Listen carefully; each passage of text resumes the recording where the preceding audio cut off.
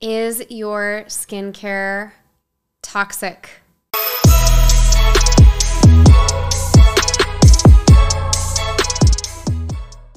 Hi, I'm Katie Clark, co-founder of Spotted Dog Yoga, and welcome to Play Hard and Love Big Radio, where Nick and I share our passions and how to help you live a more purposeful and passionate life yourself. I wanted to give a little context to Wellness Wednesday. Today is the first day that I'm putting up content about that topic. It'll happen once weekly on the blog, and then also a shortened format on social media so that you can see it there as well.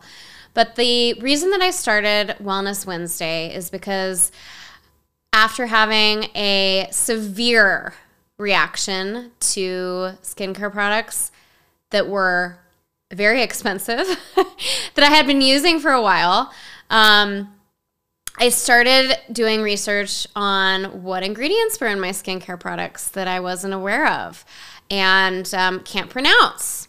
And so started taking a deeper look at all of the things in my house, from, laundry detergent, dishwashing soap, cleaning products, skincare, food, you name it. I've researched it and really started making a shift to a more conscious way of living, which is knowing exactly what the ingredients are in the things that I'm using in our house. And, if you can't pronounce it, then maybe it shouldn't be something that you're using. So as we go through this journey together, I will give insight into how to read labels. Depending on the topic, I'll give insight into, what specific ingredients that you should really look to avoid. And then also give some ideas of alternatives that you can use that are more natural, more holistic, things that you actually can look at the label and read and say, oh, I know what each and every single one of these ingredients is. So today's topic is on sleep. I give some really good information on what could be causing sleep problems in your household and some tips on things that you can do to improve it.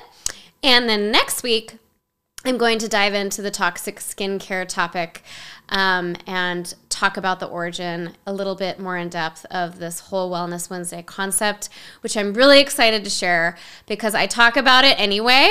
I'm always sharing with friends and family what I've learned and the types of products that I'm now using and the types of things that I've switched to because it's made a really big difference for us. I feel so much better about the kinds of things that I'm exposing my children to and putting on their bodies and giving them for food and drink and so forth. So I hope that you'll read my blog today.